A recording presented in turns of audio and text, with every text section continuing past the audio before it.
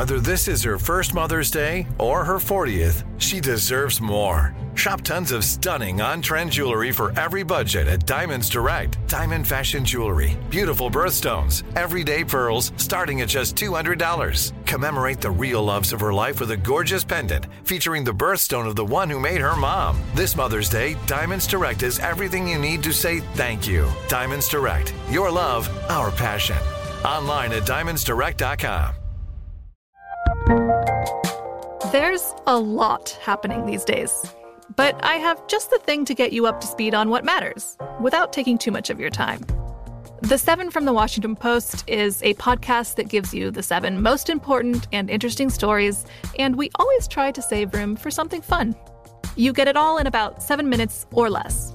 I'm Hannah Jewell. I'll get you caught up with the 7 every weekday. So follow the 7 right now.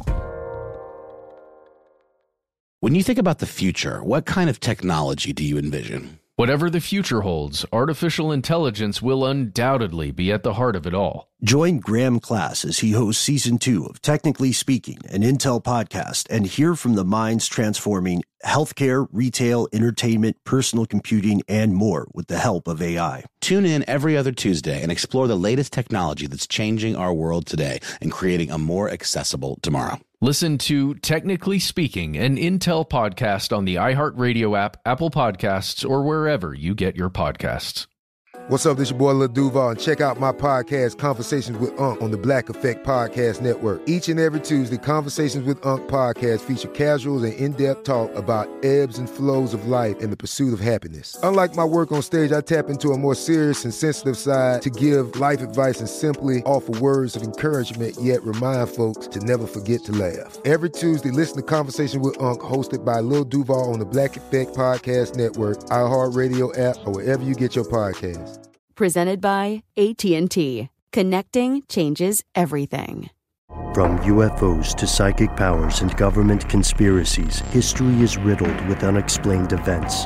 You can turn back now or learn the stuff they don't want you to know. A production of iHeartRadio.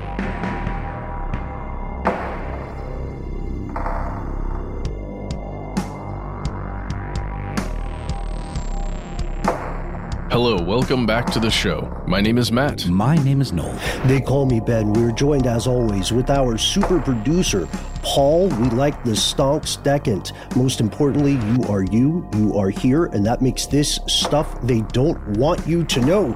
Gentlemen, 2021. Yeah, is the squeeze squoze, bro? What a ride. Yeah, so in an earlier episode, we referenced this episode fairly often, actually. We explored the concept of quote-unquote economy. And in that episode, we put out a call to all our fellow listeners to tell us the difference between the current ideology of the economy and the tactics of religion. At the time of this recording, so far, none of us have discovered a differentiating trait. If an economy is a religion, and if that religion has a god, then that god is the concept of energy over time. We'll call it value. And exploiting that value over time is a multi-billion-dollar business, and it gets surreal pretty quickly. Like, do you guys remember GameStop? When's the last time you were in a GameStop? You know, I like to pop into a GameStop every time I go to a mall. And there are some freestanding GameStop. People always assume they're only in malls, but there's one near me in the local Target shopping center on Moreland Avenue in Atlanta. I don't know why. The nostalgia thing. Did you guys remember that GameStop used to be Babbage's? Talk about remember, a mall store. Yes, and I too have a local GameStop, which I still frequent because I'm a 30-something-year-old man that still plays video games. I dig it. I dig it. I'm a physical copy guy. You know what I mean? Yep. Whether books or games, it's the only way to make sure that you actually own the thing you buy. It's a good point, because if you're getting it from a server situation, who knows if the thing you get when you stream it or whatever, or if it'll all of a sudden be bricked because you didn't do the latest update. So, I guess that could happen with discs too, but it's a really good point you make, Ben. Shout out to Kendall for their infamous deletion of George Orwell's 1984 after people bought it. Look, on Tuesday, the week we record this, we're recording January 29th, GameStop, which is still around, saw its fortunes turn in a very weird way. Their stock price skyrocketed over the previous price, and this sent shockwaves through the stock market, through the world of finance overall. And this is an ongoing event, meaning there's information on the way that we don't have yet. No one does. And the story we're covering today continues. So by the time this reaches the air, some of the information may be outdated. But as the Mad Hatter says, let's start at the beginning. We'll go through the middle and do our best to find the end. GameStop, Wall Street, Reddit. Here are the facts. What the hell just happened? How is this brick and mortar business suddenly one of the hottest stocks on the planet?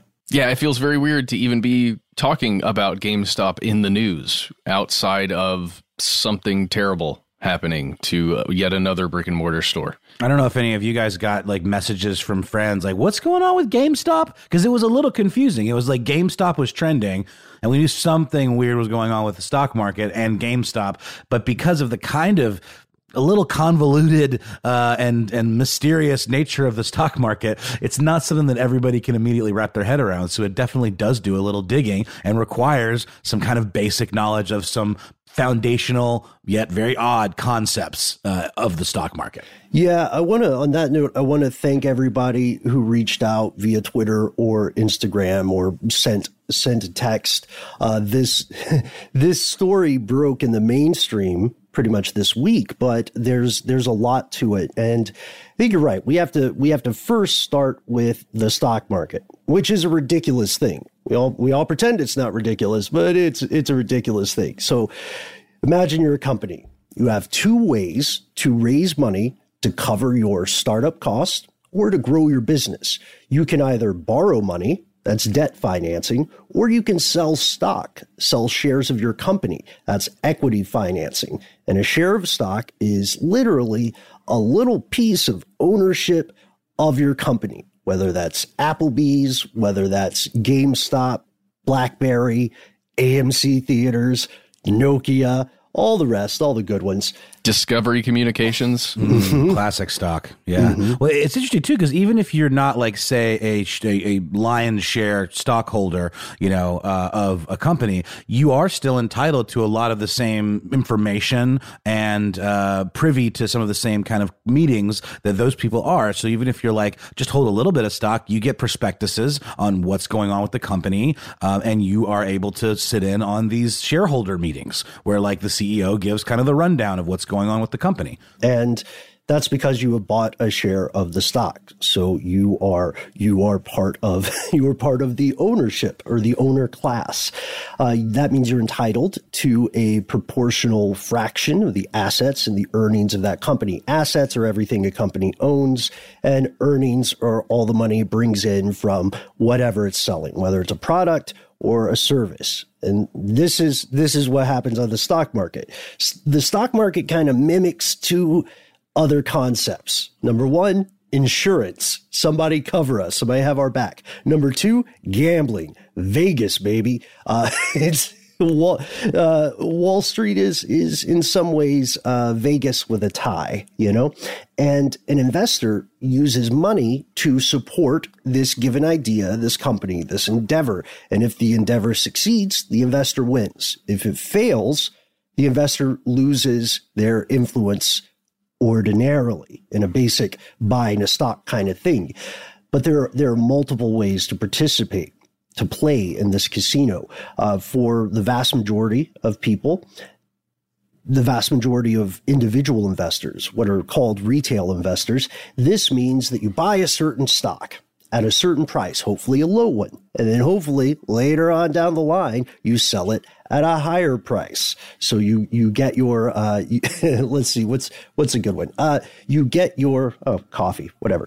You get your coffee stock at $10 and next month you sell it for $15. Good job. But as we said, that's just the beginning.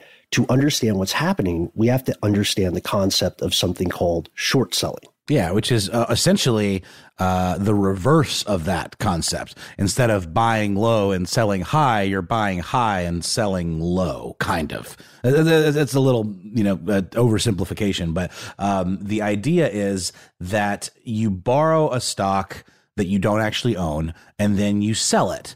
You're making a bet that the stock's price will go down, and then you can sell it. You can return it back to the person, the broker, I guess, that you've borrowed it from, and then you pocket the difference in the stock price from when you borrowed it to when the end of that contract expires. Yeah, it's a really weird concept, and it's still difficult for me to wrap my head around it necessarily. Mm-hmm. And so many different places have attempted to explain it.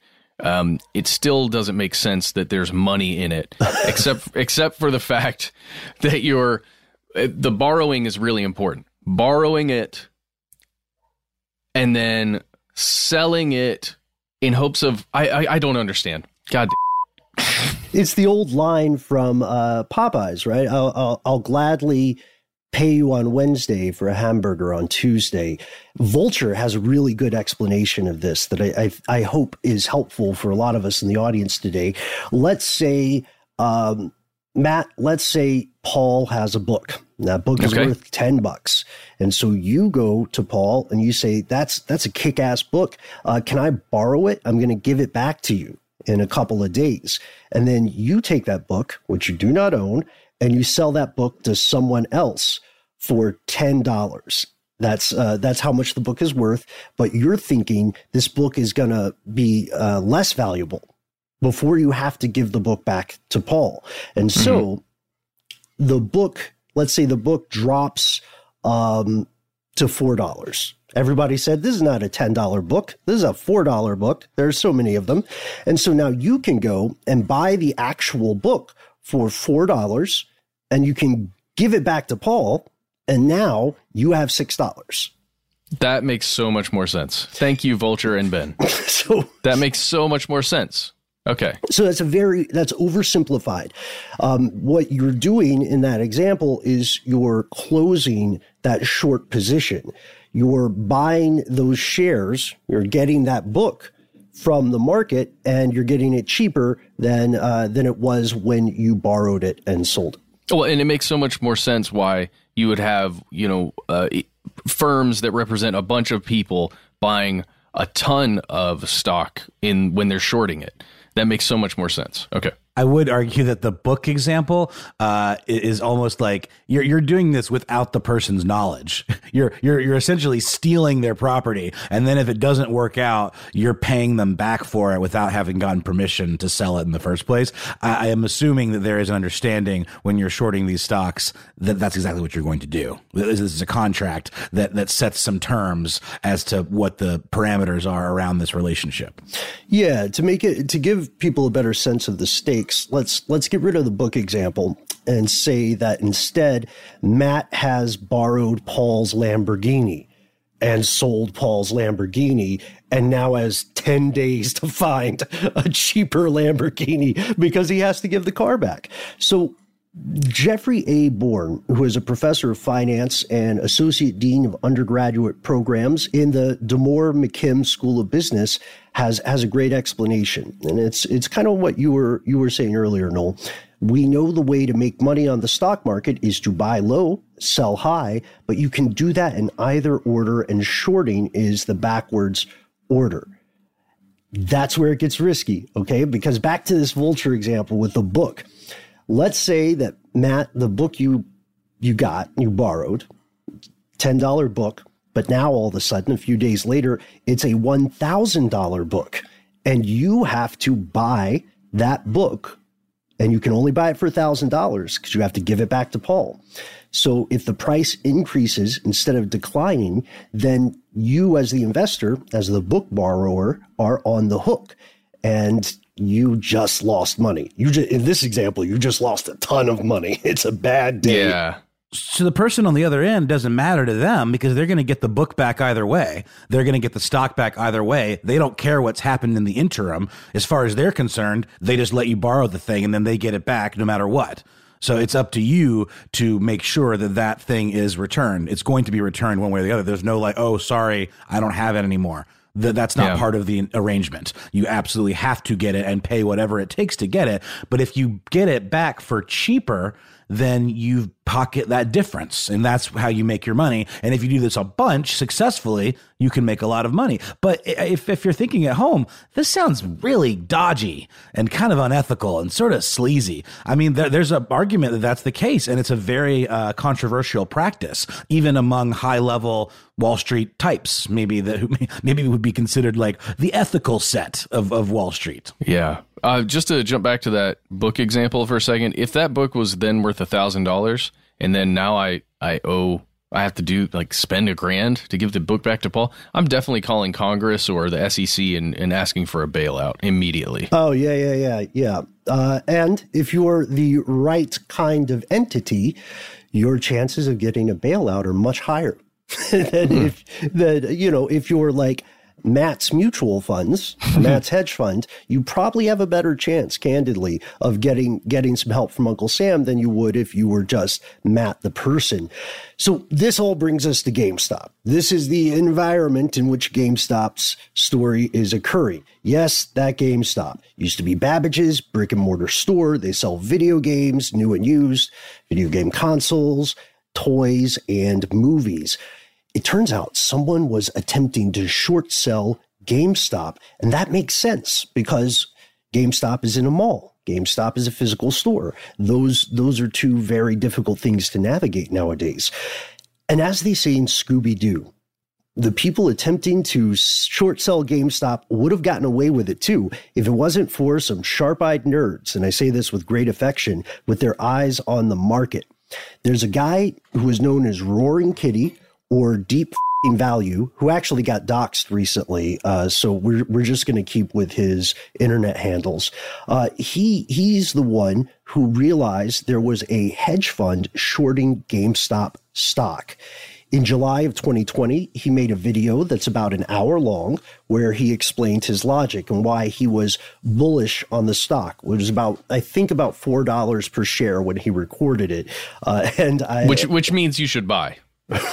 Right. And we were talking earlier with Paul, and Paul, what was the stock at today? Did you check?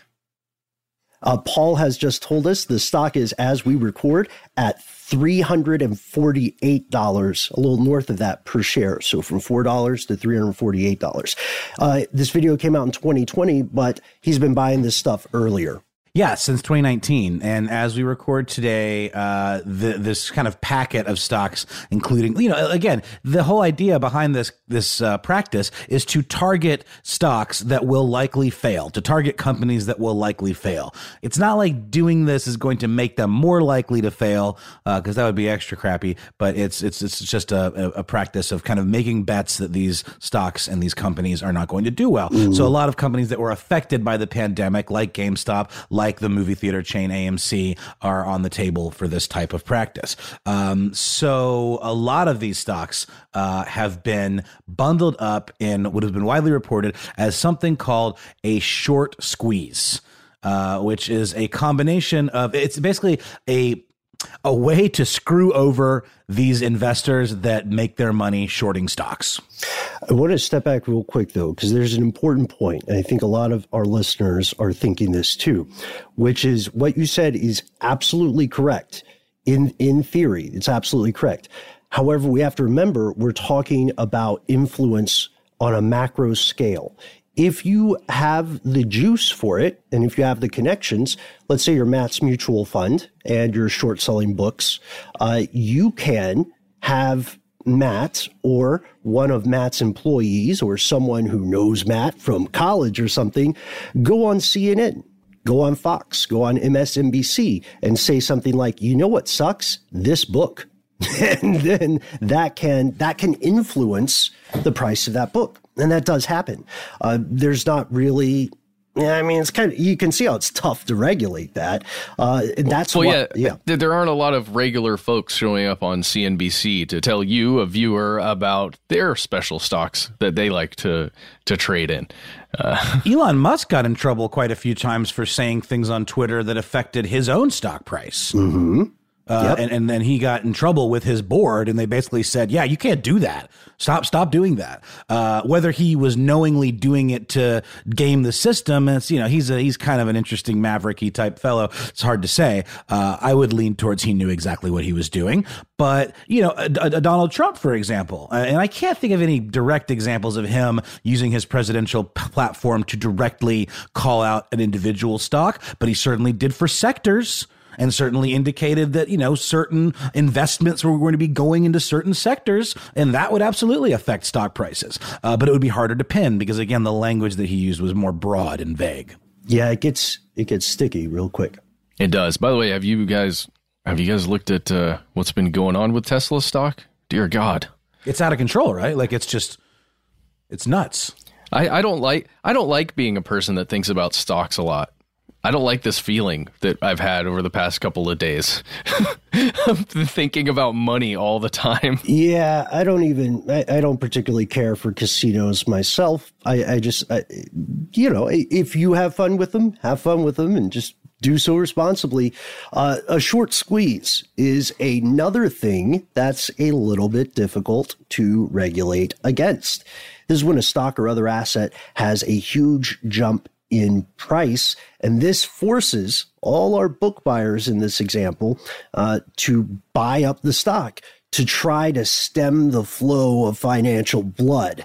And that scramble only drives the stock higher and higher. And this is why, at one point recently, the cost of GameStop stock, which is our tongue twister for the day, soared by like as much as 1,700%, not 170%, 1,700%. This can lead to insane losses for those short sellers. These losses, by the way, a little bit of foreshadowing, could in theory be much, much higher than, say, an SEC fine for illegal market manipulation. Dude, you know what? We're going to do this, Ben. Throughout this episode, I'm just going to tell you what GameStop stock is. Ooh, okay? Because we said 348 before. It's now 368.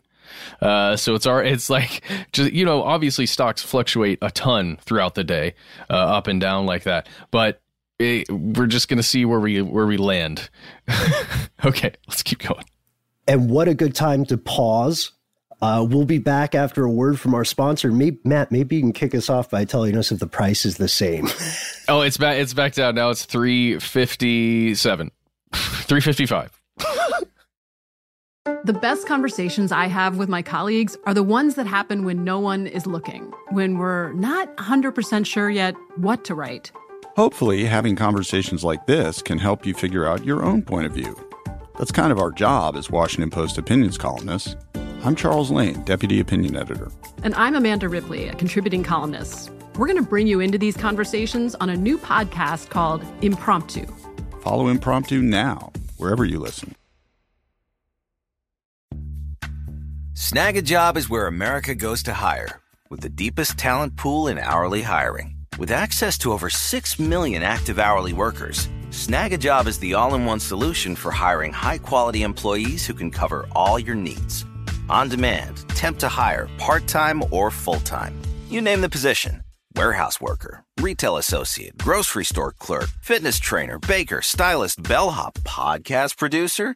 Yeah, Snag a Job's got a worker for that.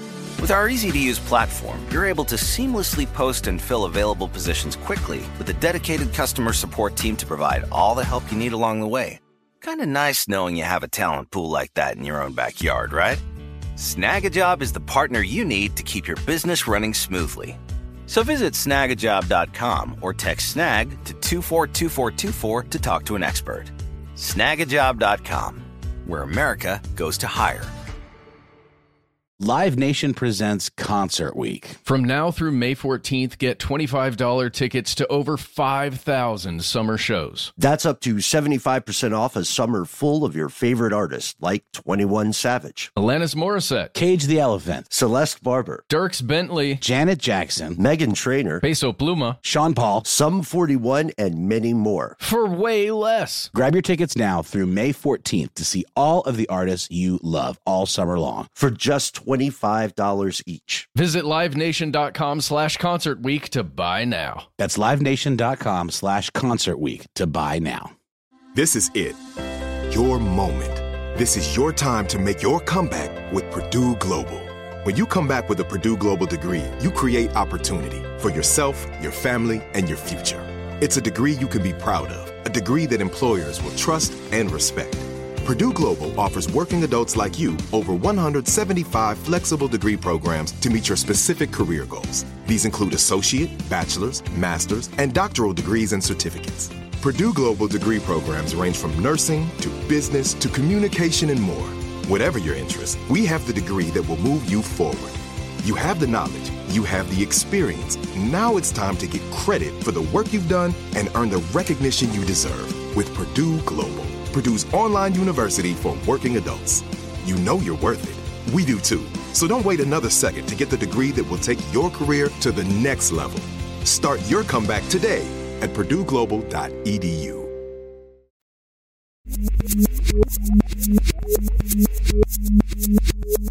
And we're back. How did this happen? Someone got caught with their hand in the cookie jar. As we said, GameStop was ailing. A lot of people thought its demise was on the horizon, very near. Sales were sluggish because for all the reasons that we just named.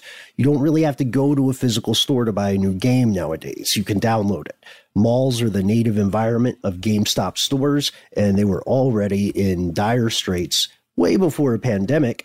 And so traditional investors are being rational about this, and they're saying, hey, there's a chance to do our short selling thing, but they overdid it. In a worst case scenario, a lot of folks will tell you that somewhere around 5 to 10% of a stock could be shorted. This was not the case with GameStop. No, those investors shorted 100% of GameStop stock. More than 100%. Right. And then it went to more. So How you is hit that even possible? You hit 100% and then you just kept going. I don't understand. How is there not a ceiling? How can there not be? Nope, sorry. The market's closed on GameStop. You can't do any more. It's like overselling a concert. I've never understood how you can oversell a concert. Or seats on an airline. Right. It just seems like the very basic level of greed, kind of. I don't know what it is. So they're borrowing these shares. Right. So they're borrowing more shares than actually exist. And people initially didn't really heed what Roaring Kitty or DFV was saying. He invested $53,000 in the beginning, and people were kind of mocking him. They were like, oh, wow, you're crazy. I mean, YOLO, do you, bro, but don't expect much. And then online forums, specifically Reddit, eventually had his back. And an online community of stonk watchers, that's STONK, saw an opportunity to do a couple of things with GameStop. Picture, and you can see the memes, picture the famous Heath Ledger take on the Joker in the Nolan Dark Knight series, saying, it's not about the money, it's about sending a message. Yeah, or the other Joker from The Joker. There's a fantastic video that you can find online, or I guess it's more of a GIF that's animated, but that goes throughout the whole scene there at the end where the Joker does the thing that he does on that show. You know what I'm talking about. It's just fantastic, and it does speak to millennials and people who are younger than us, and it really hits home. And it makes sense why a group of folks who are investing on their own and don't have a lot of assets to their name and don't feel like they don't have a lot of opportunities because the situations have changed since their previous generation, why that group of people would want to do this. Yeah, they had a couple of reasons. Of course, there's a profit motive, right? We could make some money off of this. There's also this ideological push that has some kind of like cognitive DNA in common with Occupy Wall Street, if anybody remembers that from 1,000 years ago now. They wanted to damage these hedge funds that make billions of dollars by betting on the failures of these companies. They also wanted to troll this industry. And frankly, if you talk to a lot of people involved, they'll say they like GameStop. They have nostalgia for it. Just like many of us listening today, we like the stock. And they also wanted to show the collective power that people without billions of dollars of capital could exert if they worked together. And that's where a subreddit called Wall Street Bets comes in. And, we've all been having various conversations about this off air. Wall Street Bets is getting portrayed in a weird way in the mainstream media, in some ways that are either intentionally or accidentally misleading. But it's a lot of people who are identifying themselves as day traders or retail investors, and they were keeping an eye on these companies that had a lot of stock shorted, and they coordinated their efforts, having DFVs back to buy tons and tons of GameStop stock, as much as they could. And they wanted to drive up the price for this hedge fund and make it very expensive for them to buy back these stocks and make good on their short positions. That's the short squeeze.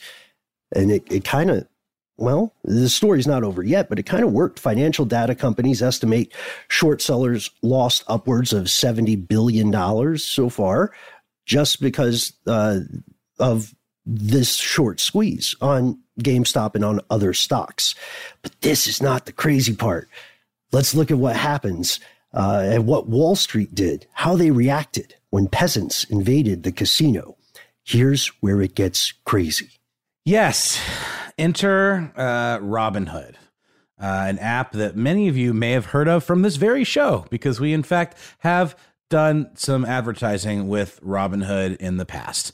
Robinhood is a investment tool app that folks are able to use to kind of dip their toe into the stock market. It's sort of presented as like for the people. They very much align themselves with kind of the aftermath and the fallout and public sentiment towards Wall Street after the Occupy Wall Street movement, and very much capitalized on that. You know, the idea of Robinhood, robbing from the rich and giving to the poor or the people. It's anyone's market out there, right? But unfortunately, this particular story put some cracks in that facade that they've tried so desperately to cultivate. Many of the retail investors that drove up the price of GameStop and others in these bundles of short squeeze positions were using Robinhood to do so. The retail investors noticed something odd, though, when this all started to hit the fan. Robinhood and other brokers like them were restricting these stocks in kind of weird ways. And when we say restricting, we literally mean they were not allowing users to buy them. Some users, right. To buy existing GameStop stock. It would only allow them to sell the positions that they already had. Why would they do this, you might ask? Was it out of like some sort of, sense of justice for the financial markets that, no, this will not stand? Or is there something deeper at play? Or, why wouldn't they see this as a positive? Because it really is an example of the poor rising up and robbing from the rich. This is exactly what Robinhood as an icon stands for. Well, by only allowing some users to sell the stocks they already had, it allowed this hedge fund, Melvin, which is already in dire straits at this point, to buy up the stock that they had shorted in the hopes of kind of reducing some of this damage. Both Robinhood and another company called Interactive Brokers also raised margin requirements, which means that a trader needed to have more collateral in order to maintain that position.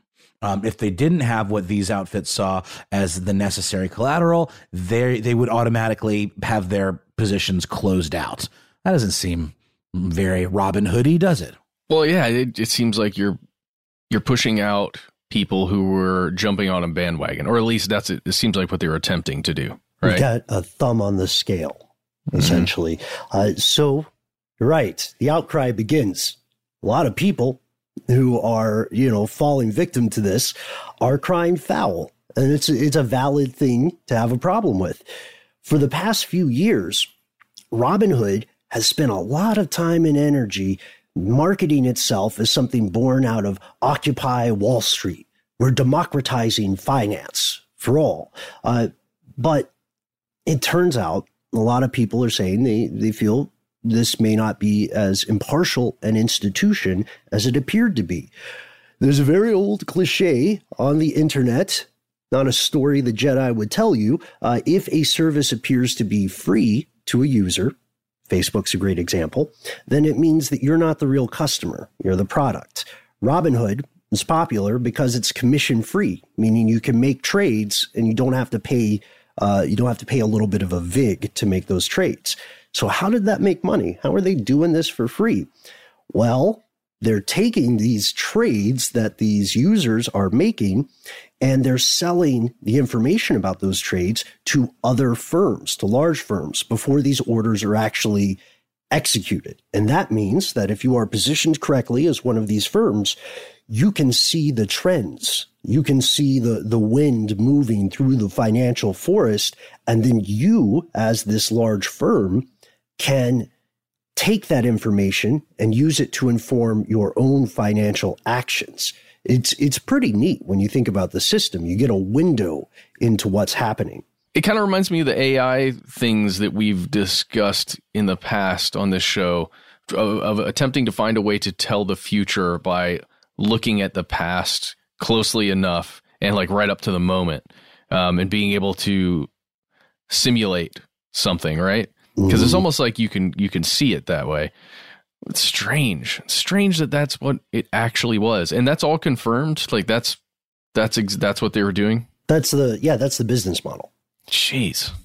So Robinhood's largest customer is allegedly a firm known as Citadel Securities. They apparently tried to bail out Melvin Capital. That's the hedge fund. They got, the one that was popping up in the headlines for this shorting of GameStop. So the big fish are buying info from Robinhood and they're inserting themselves into this process, into this kind of chain of events between when you as a customer make a deal on Robinhood and when it actually gets executed on Wall Street. This is something called order flow. And Vice has a pretty good explanation of this.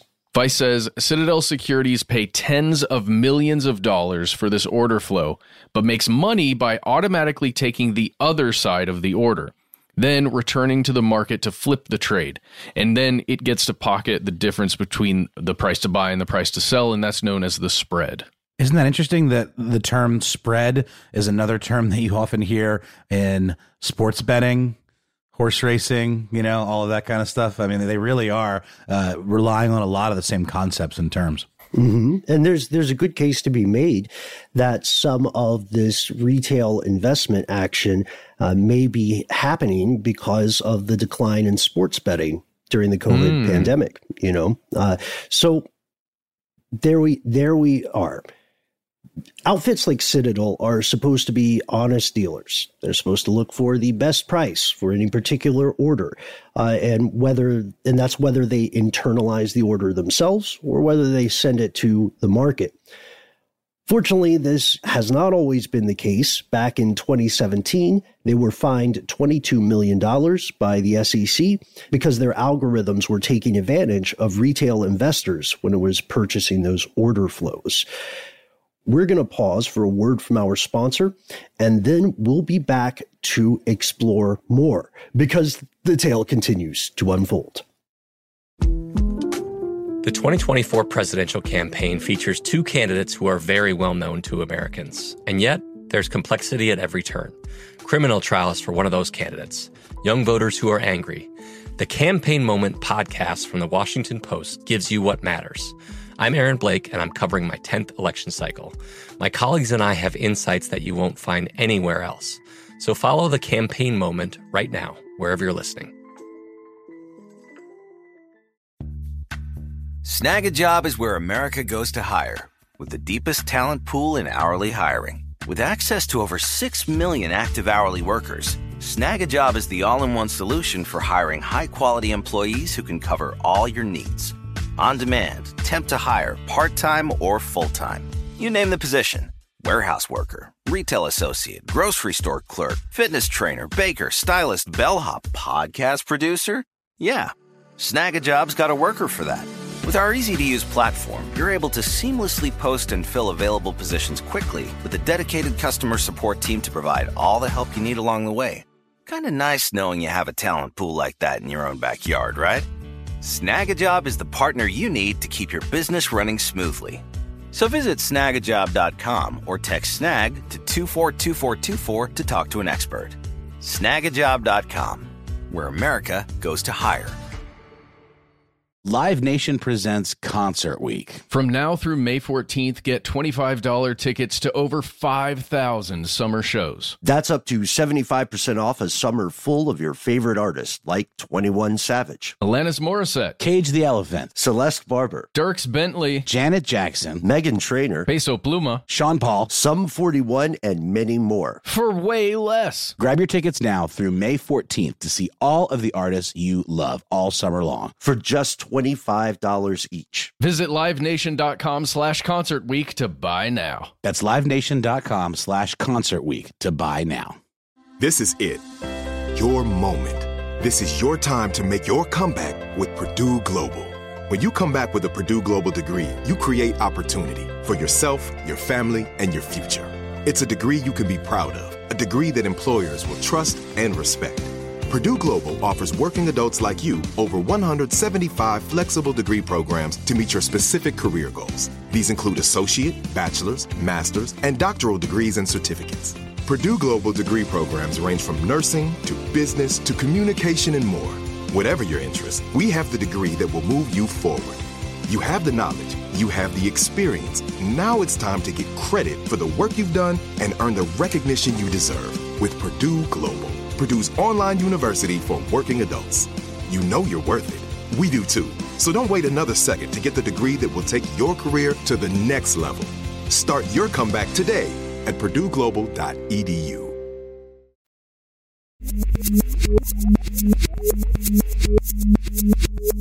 And we're back, which means it's time for, I don't know about you guys, but my new favorite game. Matt Frederick, what is the stock price of GameStop? GameStop at this moment is $347. Okay. It's going up and down, baby. You never know. Just to jump back really quickly to the Citadel thing, it makes so much sense.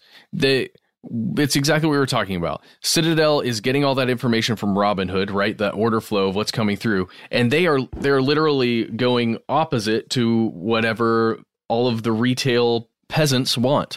And so that way, it's almost as if it's canceling out what retail stock buyers and sellers are doing. It's interesting because now, since we're talking about GameStop, let's introduce the next part this way. Okay. A new player has entered the game. Oh, with a snap. sound cue. Has this cause been co-opted? Vice has, again, done some excellent reporting on this. And there's a narrative here that's presented online. It's the idea of like the little guy, right? The person who is not a Wall Street tycoon banding together with like-minded people to get back, to get revenge of some sort on the big fish. But the truth of the matter is probably more complicated. It's probably not just like a kind of a Star Wars narrative of the rebels versus the Empire. Yes. And that's because the financial system has a ton of moving parts. And these day traders using Robinhood, who see themselves as, literal kind of Robin Hood's freedom fighters, are really just kind of blips on the radar. They're just tiny cogs in a massive, very, very expensive machine. So it's worth, mentioning that whatever profits some of these day traders end up with on GameStop, it's really ultimately a drop in the bucket. The huge firms that own the majority of GameStop stock will likely in the end still come out on top. Not to, rain on this whole freedom fighting kind of stick it to Wall Street parade, but these entities, these massive, too big to fail type firms are folks like Fidelity and BlackRock, and they all own millions of GameStop shares each. For example, I think BlackRock owned around 9.2 million shares worth about $174 million. That was at its original price back in December of 2020. And that's according to SEC filings that were published this week. That stake now is worth about $3.1 billion. God, I hope they sold. Yeah, this leads me to ask something that I asked off mic, and I think it's something that maybe there isn't really a good answer to, but obviously we can see how this false inflation of the stock price can benefit these big fish, but how does it actually benefit the company? Because it's obviously like an incorrect, assessment of how the company is actually doing, because you'd think a stock price would be reflective of how a company's doing, what their futures are, their perspective of growth, et cetera, during their quarterly earnings reports and all of that. It should be tied to some physical asset, whether it be a brick and mortar store, inventory or what have you. So how does this vastly overinflated stock price actually benefit the folks that run the GameStop company? Yeah, it's an interesting question, right? How closely associated are these stocks and the actual thing, right? It's important to note that, an economy alone is not the health of a nation or a country, and a stock price alone is not always indicative of the actual value of the thing, right? Because what we're talking about at this point is kind of an article of faith. We're circulating ideas and beliefs and values, right? We're betting, we're believing in a thing, or we're attempting to convince other people to believe in a thing, right? And, like the dollar is a coupon. We all just sort of believe that it'll work. It represents energy and labor over time. That is the value of the dollar. You're really trading time when you pay someone $1 or when someone gives you $1. And this, I would argue, this is kind of similar. And it is amazing. We're seeing story after story of a kid just out of college that invested a little bit of money in GameStop and then was able to pay off his or her student loans almost immediately over the course of a year, or someone who was able to buy their first home and it didn't look like they were going to be able to because they couldn't find steady income. But it's incredible that is true and exists and came out of this whole deal. It is also weird to think that BlackRock or whatever went from Scrooge McDuck level to buying a palace on the Black Sea. Right, the Mansa Musa or Putin level. Yeah, I think that's a really good point that we shouldn't miss here. Even if some of these individual investors are at scale accurately described as a drop in the bucket, that's a life-changing drop. That's amazing for so many people. And right now, as we record, there are many people on online forums who are urging one another to hold, as in to not sell GameStop and these other stocks, because that would enable some of these short sellers to get some stocks back, right? To get those borrowed stocks back and close their position. And then there are other things that are happening. They're really weird things. I don't know about you guys, but I didn't expect neo-Nazis to show up. But people are recognizing opportunities and things are getting even crazier.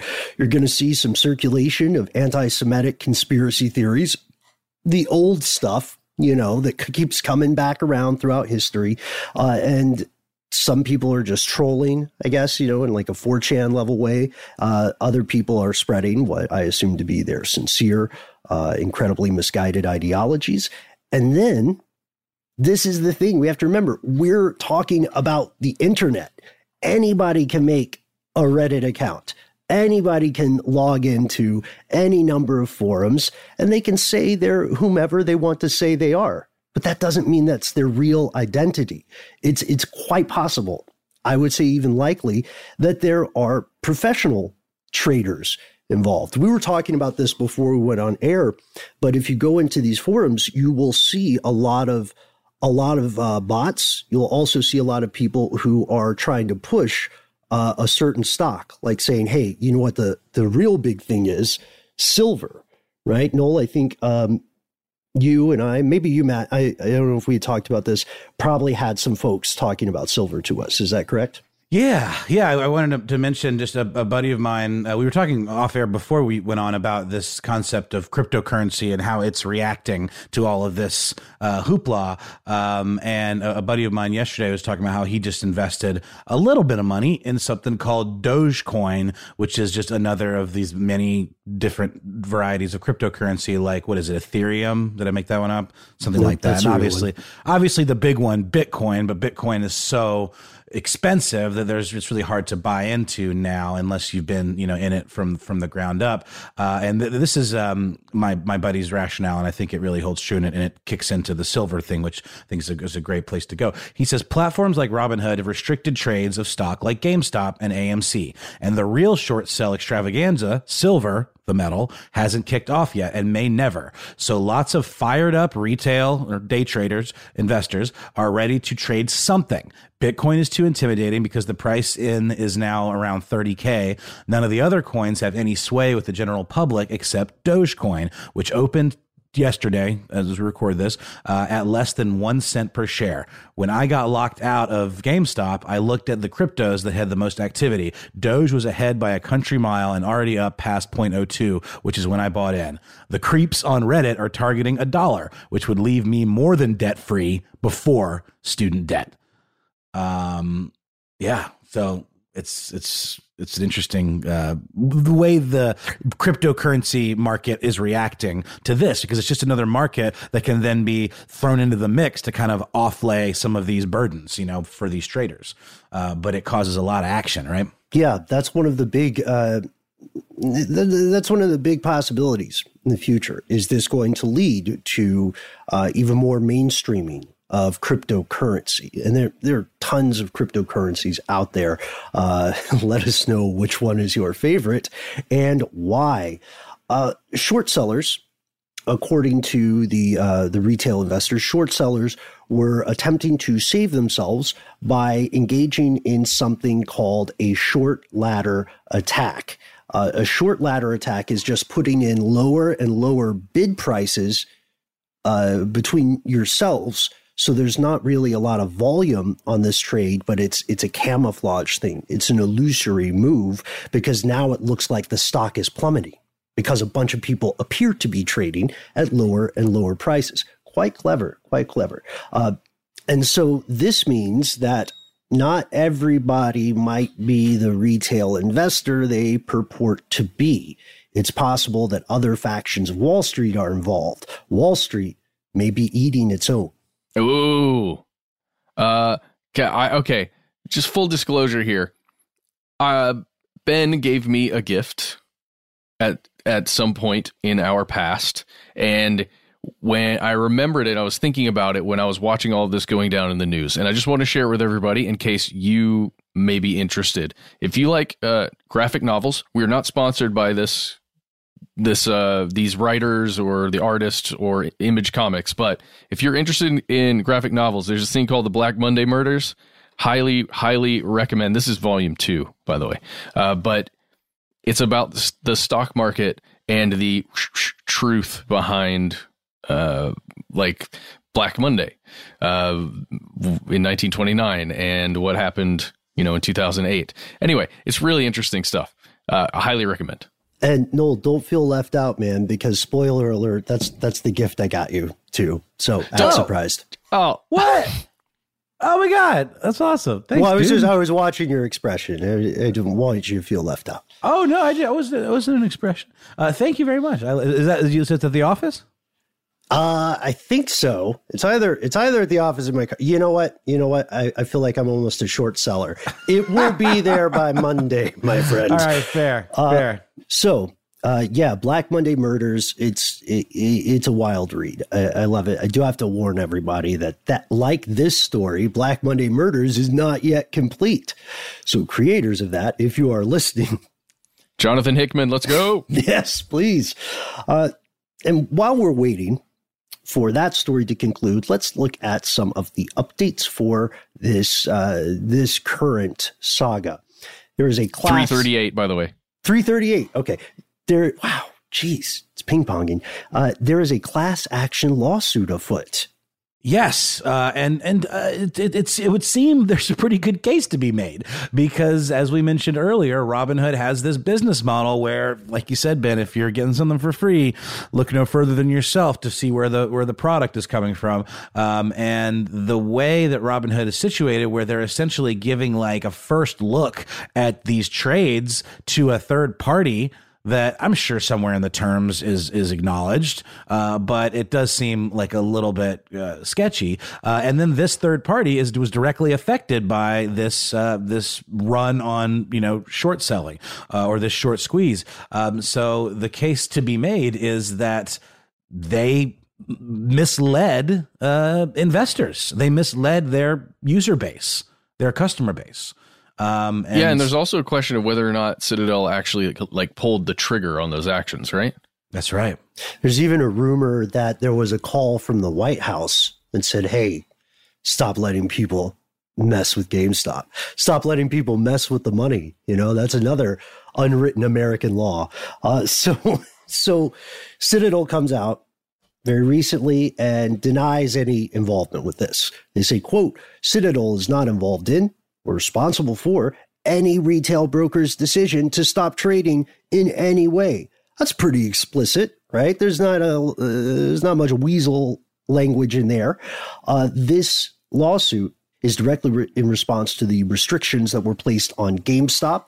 It was filed in the Southern District of New York, claiming that Robinhood was rigging the market against its customers. You can see the language of the lawsuit. You can see the website of one law firm that's been engaged here, Chapman Albin, LLC, out of Cleveland. They specialize in investments and financial fraud. And if you go to their website today, you'll see this message on the homepage that says, like, who's got a good lawyer voice? Like a good, I want like a good ambulance chasey lawyer voice. Like, are you a Robinhood user who has suffered losses? Dial blah, blah, blah, blah, blah, blah, blah. You put in your information on this website. And so far, more than 6,000 people have signed up. Yeah, 6,000 people. And I'm sure that will grow as well as others that are attempting to pile on. On the subreddit Wall Street Bets, there are numerous posts right at the top right now having to do with exactly that, how to essentially jump onto a class action lawsuit.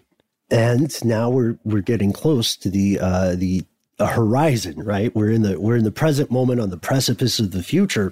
And you're probably wondering some of the same things we are, namely, what happens next? It's tough to say because, as we've established earlier, in some cases, there's a pretty good argument to be made that crime and consequences can be seen as a cost of doing business after a certain threshold of profit. Oh, yeah. We've hit on that way too many times over the years here, where it's just way, way, way, way too profitable to make money in a slightly wrong way if it's just a slap of the wrist for like 2% of what you made. But here's the thing. It could end up being a lot more expensive to actually follow the law and pay for the short selling when that bill comes due, right? Think of it this way. Okay, let's say you're driving somewhere. Let's say like Noel, you're driving. We're all in the car. We're on a road trip.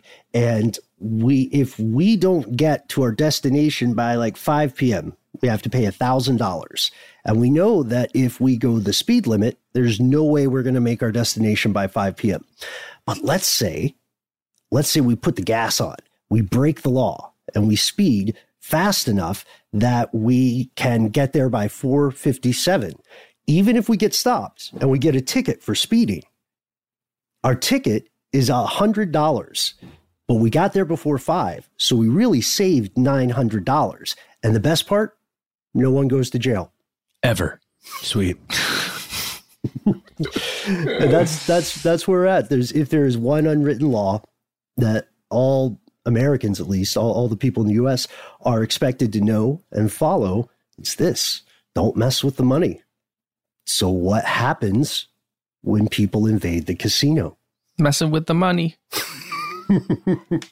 There's actually a really good line from this show, The Boys. I think you both have watched as well. A great comic series from Garth Ennis, and it's "Don't f*** with the money. You never f*** with the money." Mm-hmm. Exactly. And at this point, we want to thank everybody who reached out to us as a group, as individuals. As we said at the top, there's still so much in play right now. The situation is, what's the diplomatic way to say it? Fluid, right? And we're not quite sure what will happen, but we've seen a nest of conspiracies. And, you know, there's also a pretty good argument to be made that the stock market itself is a series of conspiracies. You're conspiring to make money selling and trading things. And to the earlier point made today, how closely associated is this with actual assets, actual value, you know? Mm-hmm. And we really need to think about the apps that we use to access things and to, you know, make financial transactions on. And even with the best of intentions or the best slogans or the best ideological framing for an app, we've learned now that it doesn't necessarily mean that's what's actually represented. By the way, did we already mention that site is thesqueezesquoze.com that Paul told us about? I think you said it at the very beginning, but what is it? Well, I don't know exactly what the site is. It's from Inflammateomnia. I don't know what that is. But anyway, it's just a quick little site here, and it lets you know whether or not the squeeze has been squoze. And currently, it has not been squoze. and we have no idea who is creating this site, whether or not it's accurate. It's just very fun to go there and to say that phrase. And I guess just to be safe, lest anybody assume otherwise, none of what we have said is in any way financial advice. No. None of it. But we do think it's fascinating. We hope that you agree, and we'd love to hear your thoughts. We try to make it easy to find us online. Yes, you can find us on Twitter and Facebook, where we are Conspiracy Stuff. On Instagram, we are Conspiracy Stuff Show. You can find us on the Facebook group, Here's Where It Gets Crazy. You can meet up with all of the conspiracy realists that are hearing this right now, as well as us and some of the greatest mods in history on the Yield Facebook groups. If you don't want to do that stuff, we have a phone number where you can reach us. Right. You can call 1-833-STDWYTK. You will have 3 minutes to leave a message, a story, a missive, a transmission, what have you. Try to keep it within those 3 minutes. We've been getting slammed lately with messages, and the closer you keep to that 3, the more likely you are to get on one of our weekly listener mail episodes. You can also find us on youtube.com/conspiracy stuff. Should you feel so moved, you can drop by your pod scraper of choice and leave us a review. It makes a difference. We greatly appreciate it. And if none of that quite shorts your stock, there's one way you can always contact us. That's our good old-fashioned email address, where we are conspiracy@iheartradio.com.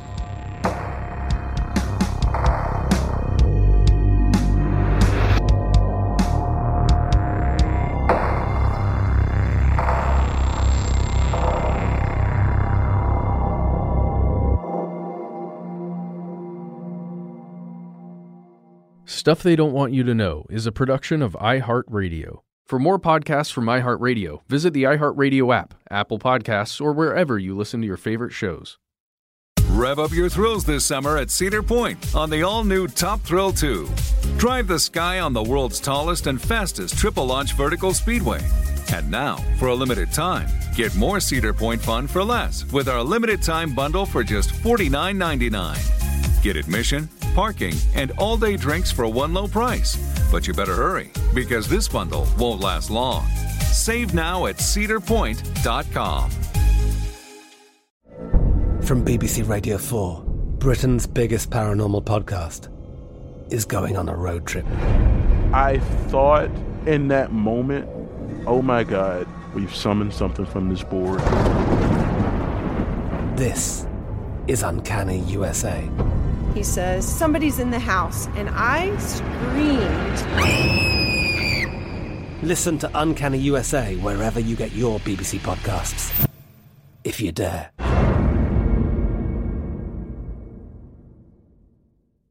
Xumo Play is your destination for endless entertainment. With a diverse lineup of 350-plus live channels, movies, and full TV series, you'll easily find something to watch right away. And the best part? It's all free. Love music? Get lost in the 90s with iHeart 90s, dance away with hip-hop beats, and more on the iHeartRadio music channels. No logins, no signups, no accounts, no hassle. So what are you waiting for? Start streaming at play.xumo.com or download from the app and Google Play stores today. All you can stream with Xumo Play. Live Nation presents Concert Week. From now through May 14th, get $25 tickets to over 5,000 summer shows. That's up to 75% off a summer full of your favorite artists, like 21 Savage, Alanis Morissette, Cage the Elephant, Celeste Barber, Dierks Bentley, Janet Jackson, Meghan Trainor, Peso Pluma, Sean Paul, Sum 41, and many more. For way less. Grab your tickets now through May 14th to see all of the artists you love all summer long for just $25 each. Visit livenation.com/concert week to buy now. That's livenation.com/concert week to buy now.